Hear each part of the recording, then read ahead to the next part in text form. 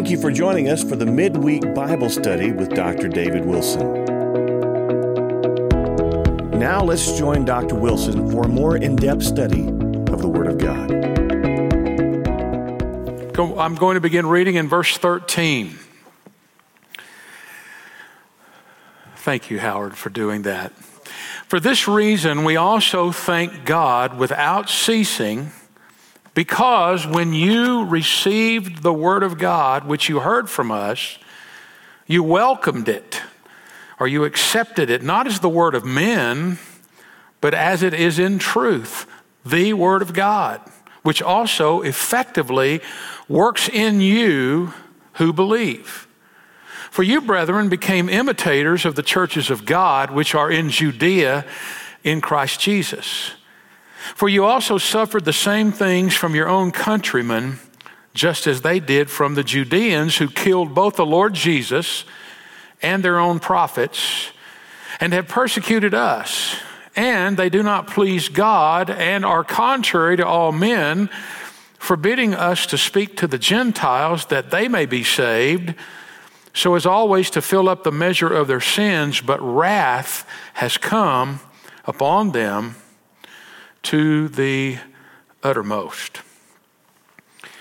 A.J. Jacobs, a journalist from New York City, subjected himself to real life experiments and then wrote humorous books about his experiences.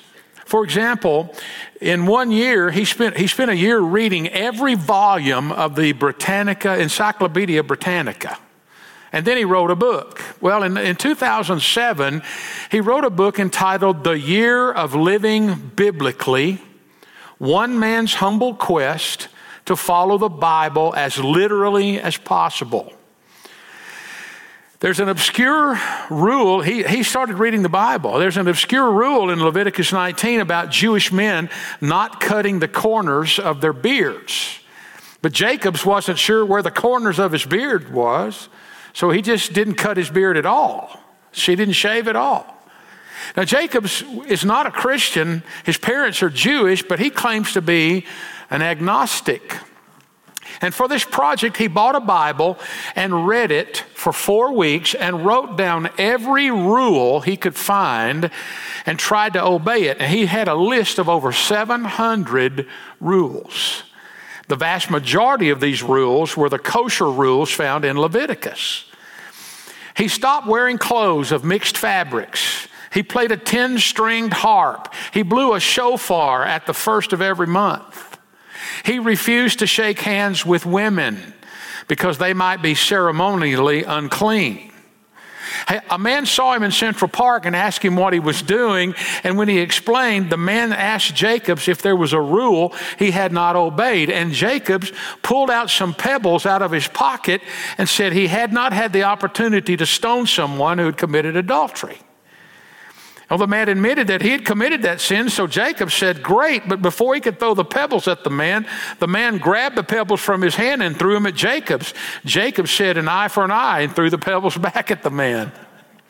And of course, Jacobs conducted his experiment to write a funny book, and he did accomplish his goal. He said the reading of the Bible didn't cause him to believe in God, but it did change him from an agnostic to what he called a reverent agnostic, which is an oxymoron. He reported that he found something very powerful in sacred rituals. For instance, he was a workaholic, but for a year he had to refrain from any work on the Sabbath. He reported that it remarkably lowered his stress level. Now, his experiment was flawed from the beginning because he didn't understand that the Bible isn't a book of rules. You see, the Bible is a love letter from God to mankind. If you only read it looking for rules, that's what you're going to find. But if you read the Bible looking and searching for God, you're going to find him also.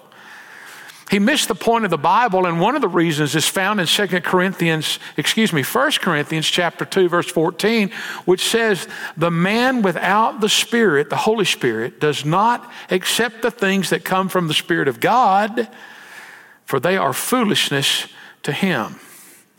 But what Jacob's experiment did reveal is that a lot of people think of what a lot of people think about the Bible. They think of it as some ancient, archaic book of rules or impossible to keep rules. But for those of us who know God and love God, we know that it's more up to date than tomorrow's newspaper is. Our nation is losing, if it hasn't already lost, its moral compass because of our leaders no longer consider the Bible to be a reliable guide for truth. In 2005, the state Supreme Court in Colorado overturned a death penalty on a convicted murderer because the jurors consulted a Bible while deliberating over the sentence.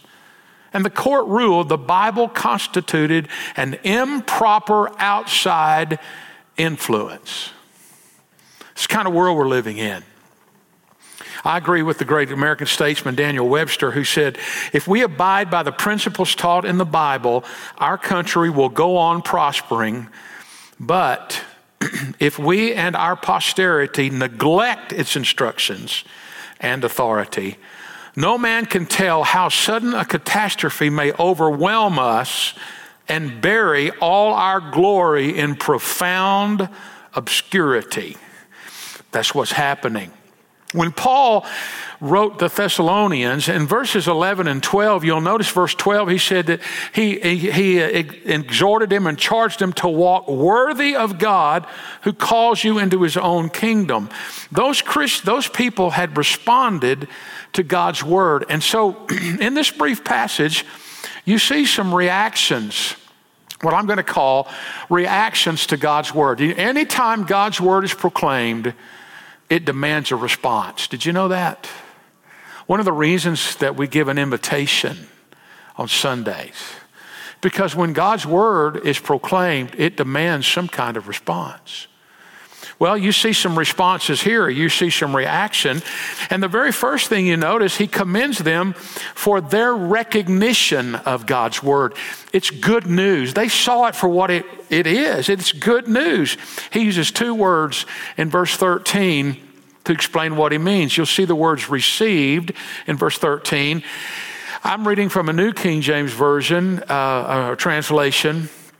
And it says, as you welcomed it, your translation may say, as you accepted it as the word of God. So I want us to break that down, unpack that a little bit. The first thing the first recognition of God's word was a realization. They realized it's an objective response. It's hearing of the ear. He uses the word received.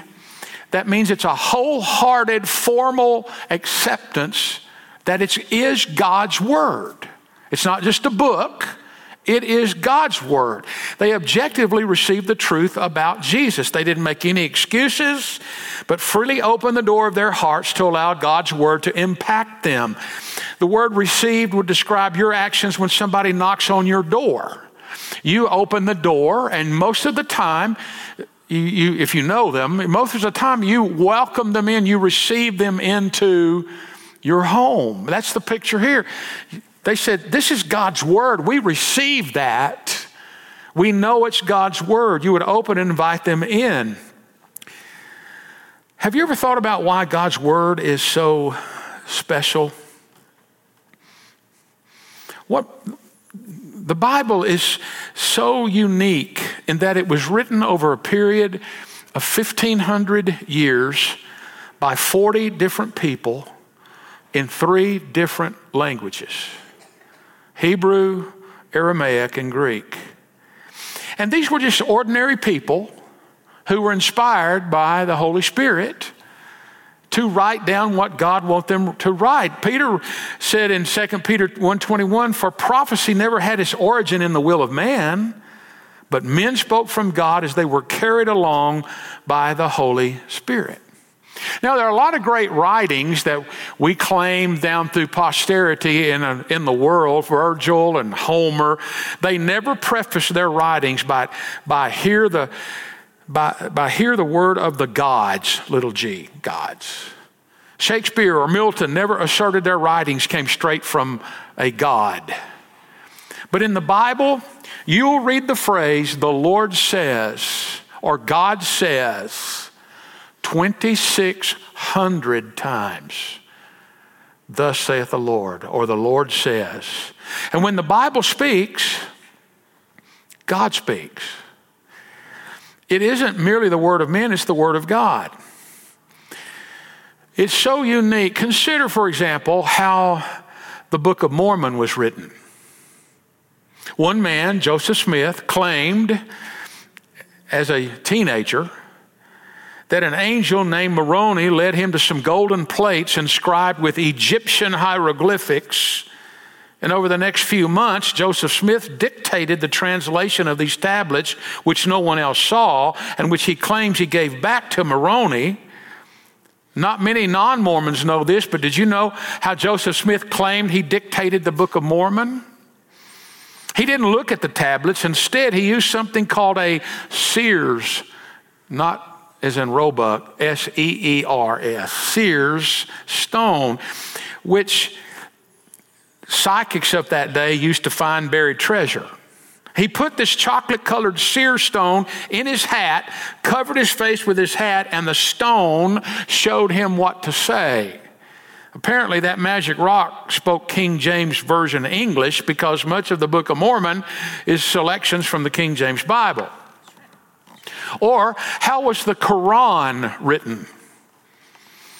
Beginning in 610 AD, Muhammad was in a cave when an angel Gabriel appeared to him and dictated what he was to write. That began a series of revelations that Muhammad wrote down until his death. For instance, God told him to stop facing Jerusalem when he prayed and to face Mecca. Well, Muslims claim that the Quran can only be read in Arabic, so if you want to read it, you must learn Arabic. If you read it in English, it's not the real one. You have to read it in Arabic. Well, see, as Christians, we don't ascribe to some holy dictation theory. God spoke to all different kinds of people, ordinary people. Moses was the prince of Egypt, writing in the wilderness. Daniel was a prime minister, writing from a palace in Iraq. Paul was a prisoner, writing from behind bars. Amos was a farmer. Peter was a fisherman. Solomon was a king. Luke was a doctor. And Matthew worked for the IRS. And God spoke in different ways to different people. He thundered the message to Moses. To Jeremiah, God's word was like a fire in his bones. To Elijah, God spoke in a still small voice. God spoke to Daniel through dreams and visions. And the Bible is written for all people. The full Bible has been translated in over 500 languages, the whole Bible. And portions of the New Testament in over 2,800 languages. And the number keeps changing because almost every week it's translated into a new language. In fact, my statistics are probably obsolete. If I picked 40 of you, or 40 people in West Texas, and I separated you and I told you to write about a controversial subject, do you think everybody would agree? Would those 40 documents have a common theme and a common subject? I doubt it. You can't get two people to write that kind of work. But these 40 men who wrote the Bible lived in different times, in different cultures, and wrote in different languages, and yet the Bible has a common theme, as you're seeing as we read through it and as we study through it. It has a literary symmetry about it that can only be described as miraculous because God put it together. It's His Word. 500 years ago, it was a crime to own a Bible that was translated into English. There were a few courageous men who knew that the common man needed a Bible that they could read and understand. William Tyndale vowed, and I quote, "Every plowboy should know the Scriptures," end of quote. And he was forced to leave England and labor in Europe for many difficult years. He translated the whole Bible into English. And in 1525, Tyndale printed the first English New Testament. Tyndale's translation was the first English Bible to draw directly from the Hebrew and Greek texts. not some Latin translation of the Hebrew Greek text, the first English Bible to take advantage of the printing press and the first of the new English Bibles of the Reformation. It was taken to be a direct challenge to the domination of the Roman Catholic Church and the English laws to maintain church rulings. With the help of many friends, they smuggled hundreds of thousands of copies into England. Well, it wasn't greeted with gratitude. He was arrested, placed in solitary confinement for 500 days, and finally burned at the stake in Belgium of October the 6th, 1536. Inside the office in here, and it's my copy of it, I have a copy of a Tyndale page. It's dated 1538, which is 2 years after he was burned at the stake. I meant to bring it in here and let you see it. But his last words when he died were, "O Lord, open the eyes of the King of England." People died for you to have a copy of this. And the reason was, if you didn't have a copy of it, those who had it could control you. And the church did that. The Catholic Church did that through history. Read it for yourself. You don't have to take my word for it. They didn't want you to have a copy of the Bible. If you get people to read the Bible on their own, they start seeing it for themselves, don't they? A young man was preparing a long trip, and he said, "I'm just about packed." He told his buddy, he said, "But I've still got to put in a guidebook, a lamp, a mirror, a microscope, a telescope, a volume of fine poetry, a few biographies, a package of old letters, a book of songs, a sword, a hammer, and a set of books I've been studying." His buddy said, "You're not going to get all that in that bag?" He said, "Oh, yeah, I am." And he put his Bible in the corner right there because it contains all of that. It is God's Word. It's not just a book. It is the book. Now, you'll also see not only did they realize it was God's Word, but they received it, the reception. Here's the subjective part, hearing of the heart. For this reason, we thank God without ceasing, because you received the Word of God. You accepted it. You welcomed it. That word accept means to welcome a visitor into your home. It's subjective. It's the difference between it's possible to listen to God's word being taught and read and not be changed by it. Because people decide, that's not for me. I'm not going to follow that. It happens every week. Anytime we preach the word of God, there are people. Did you know everybody on Sunday, every last person that's here tonight and on Sunday, they all make decisions. They either decide to follow God or they decide not to.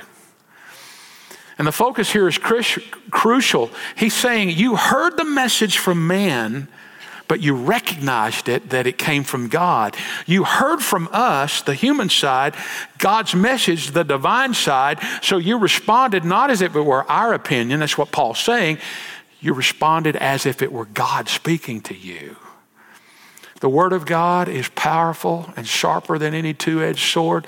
It's amazing to me how I can be preaching out of a passage of the Bible, and it may be on one particular subject, and somebody hears it in a whole different subject because God's speaking to their heart in a different way. The Word of God has the power to change lives. Let me tell you a true account. In 1949, the Foreign Mission Board of the Southern Baptist Convention appointed a Texas pastor by the name of Dr. Julius Hickerson to serve as a missionary in Colombia.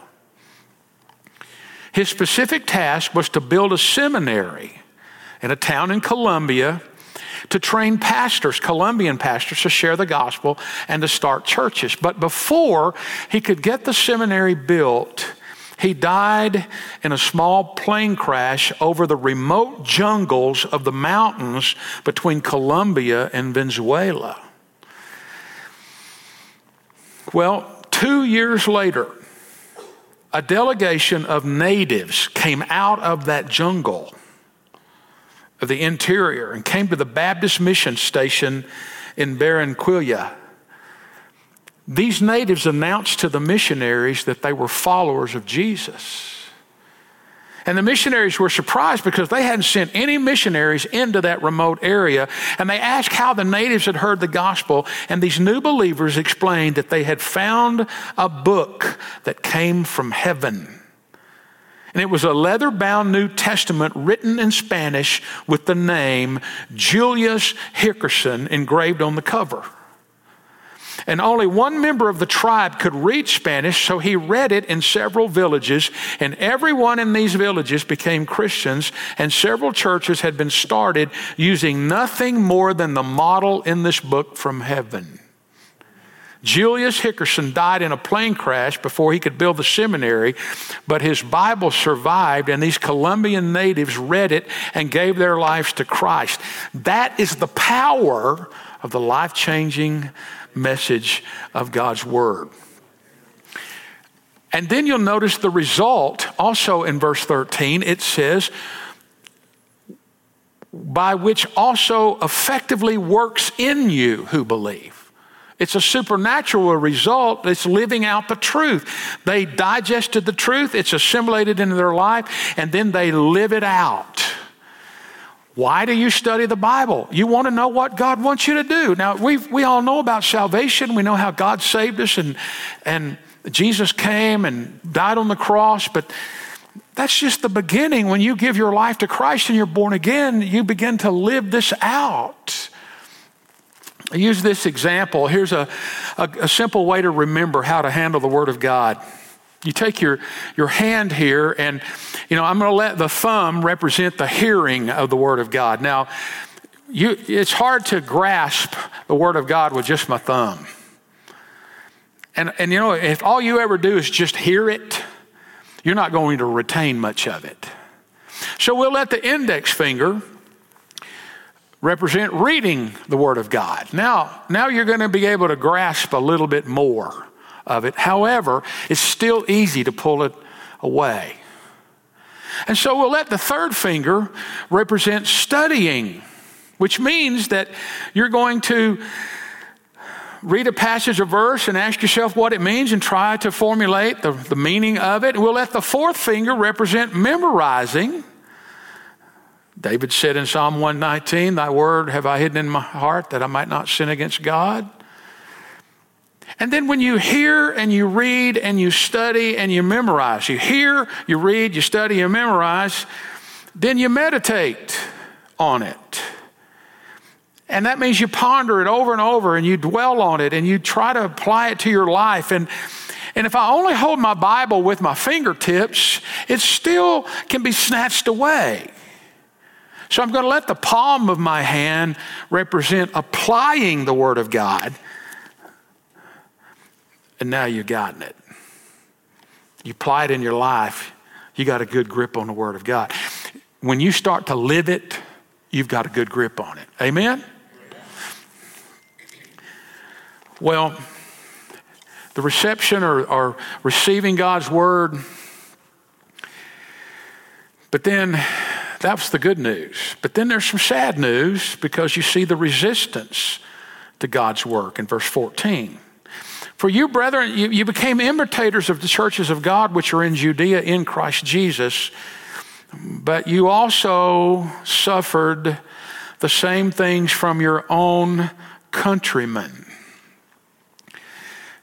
That word countrymen, that's in the New King James translation, it's absolutely unique. It's not found anywhere else in the New Testament. And it means the people closest to you. The sad news is, if you decide to believe the Bible as the Word of God, there may be some people very close to you who are going to reject that. Maybe a family member, might be a coworker, a schoolmate, a close friend. You start living out, you're not doing it in a way to make yourself look better than them, and you're not lording it over them or looking down on them. You just start applying the Word of God to your life, and some people are going to go, what's gotten into you? I can tell you, the Lord Jesus has gotten into me. And the Word of God has gotten into me. But Paul said, Some of you are suffering the same thing from those that are closest to you, your own countrymen. That's the sad news. The good news is they had received the word of God. The sad news is that some of the people resisted the work that they were doing and living for the Lord. But Paul also reminds one other thing. He reminds them of God's wrath, the bad news. So you've got good news, sad news, and bad news here. Verse 15 says, they killed both the Lord Jesus and their own prophets and have persecuted us, and they do not please God and are contrary to all men, forbidding us to speak to the Gentiles that they may be saved. And then notice what's in store for them. So as always to fill up the measure of their sins. But wrath has come upon them to the uttermost. He wrote this about some Jewish people who were opposing the gospel. And a few days before Jesus died on the cross, he wept over Jerusalem. You remember that? Or you probably recall that. And he predicted that it was going to be destroyed. And in 70 AD, the Romans attacked Jerusalem and destroyed the city and leveled the temple. When Paul wrote this letter, it was just a few years before 70 AD, and there was already conflict going on in Jerusalem between the Romans and the Jewish people. And Paul saw this as God's punishment on the city for rejecting Jesus and opposing the gospel. And verse 16 tells us two things about God's judgment on people. He said, first, they fill up the measure of their sins. That means to fill to the brim. I believe there's a limit and a line and a point of no return for people.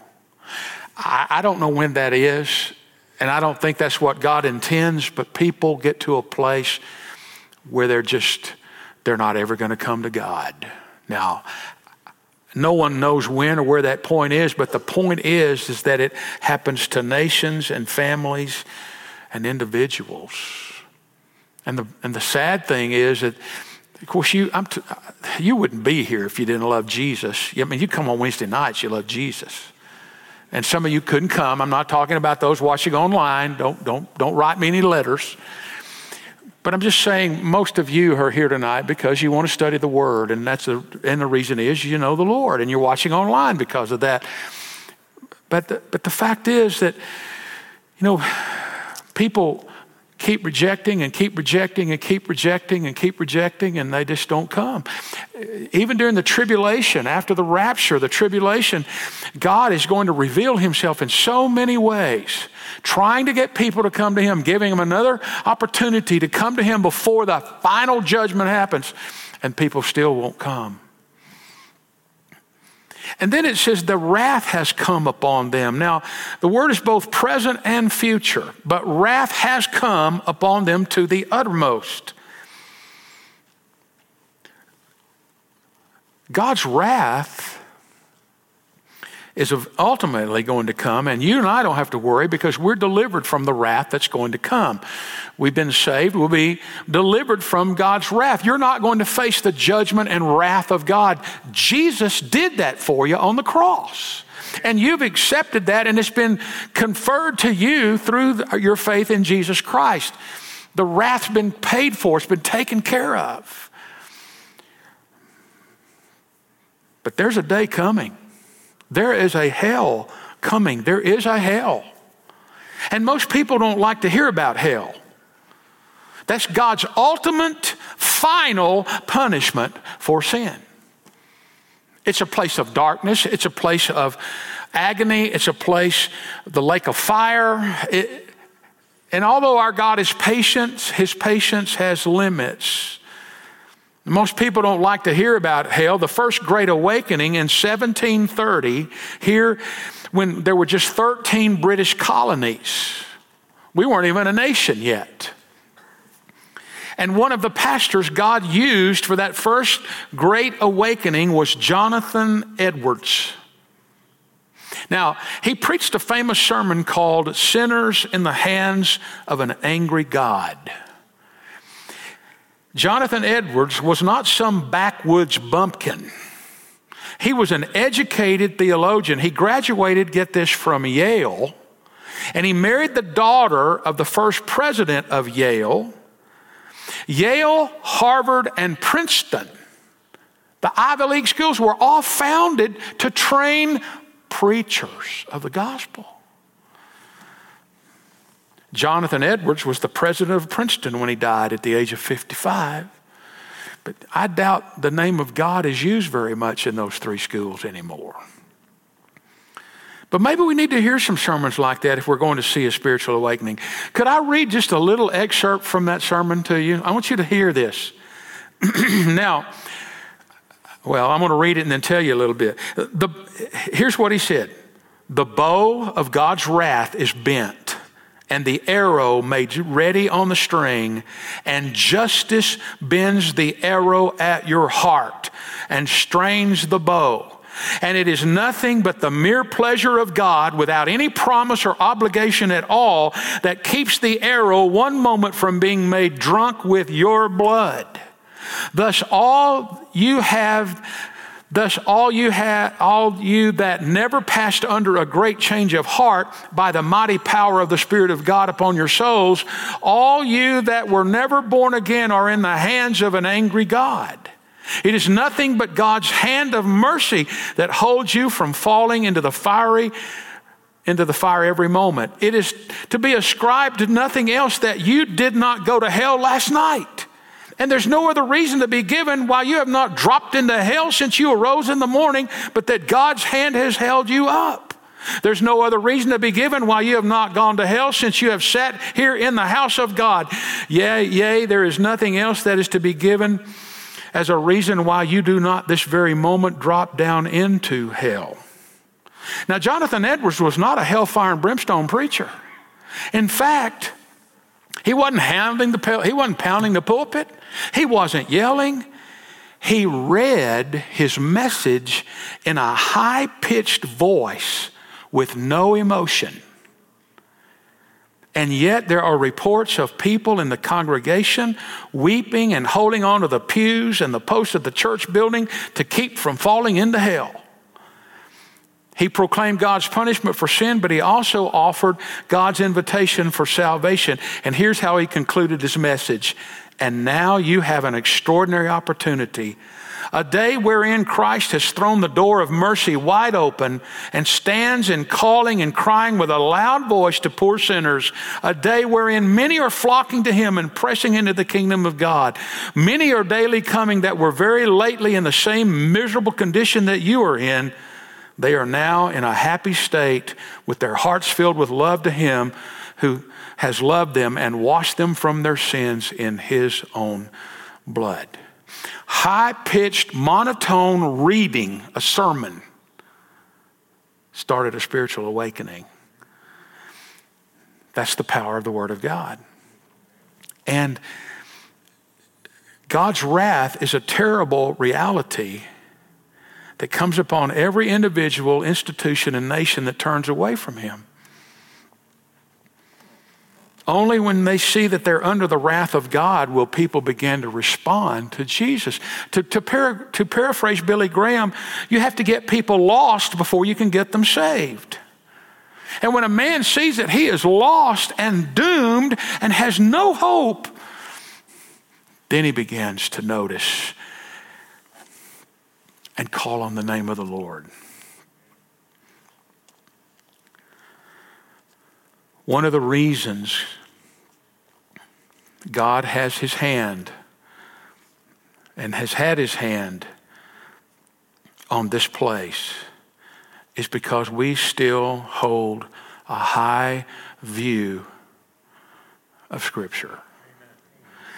We lift up Jesus and we talk about sin because it's in the Bible. And when we go through books of the Bible, you have to cover it all. But I'll tell you, there are a lot of people that will say, well, you know what? I can take it as long as you're talking about the good stuff, God's grace and making me feel better. But when you start talking about sin, I'm out of here. Well, there's a lot of people like that. I used to take it personally. I don't anymore. I learned it's not me they're rejecting. It's the Lord Jesus. And so we need to be reminded of God's wrath from the standpoint that we have friends and relatives and acquaintances that don't know Jesus. And they can be nice people.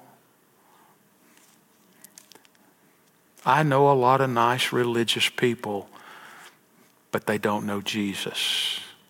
They don't acknowledge Jesus. And so there are a lot of ways that people react to God's word.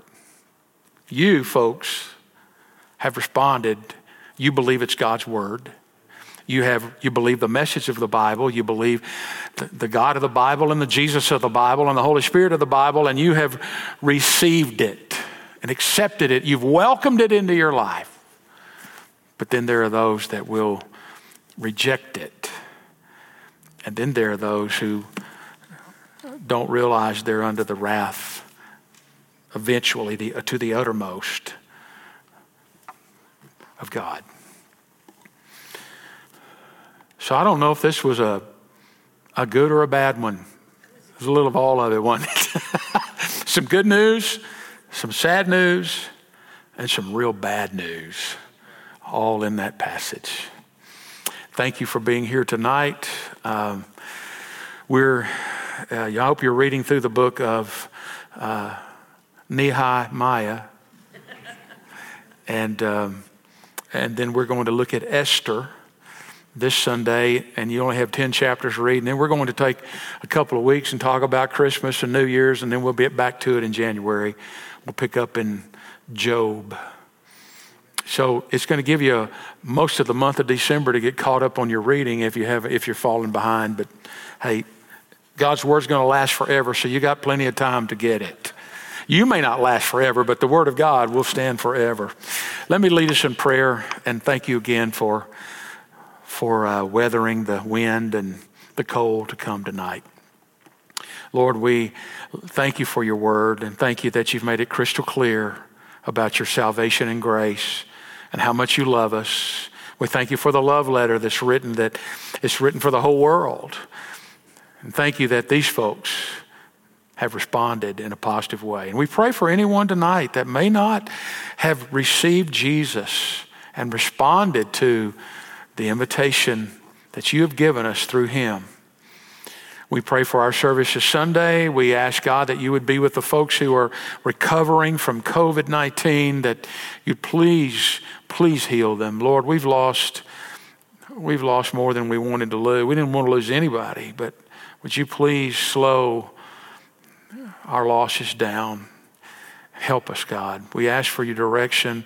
We pray that the truth will come out. If there's anything hidden in the election, please let it come out. Whatever, Lord, we're going to keep our eyes on you, and we're going to focus on you.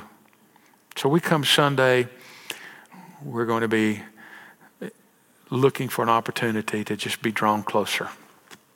Thank you, Lord, for Southcrest. Thank you for a wonderful group of people. And I ask you to protect them this evening.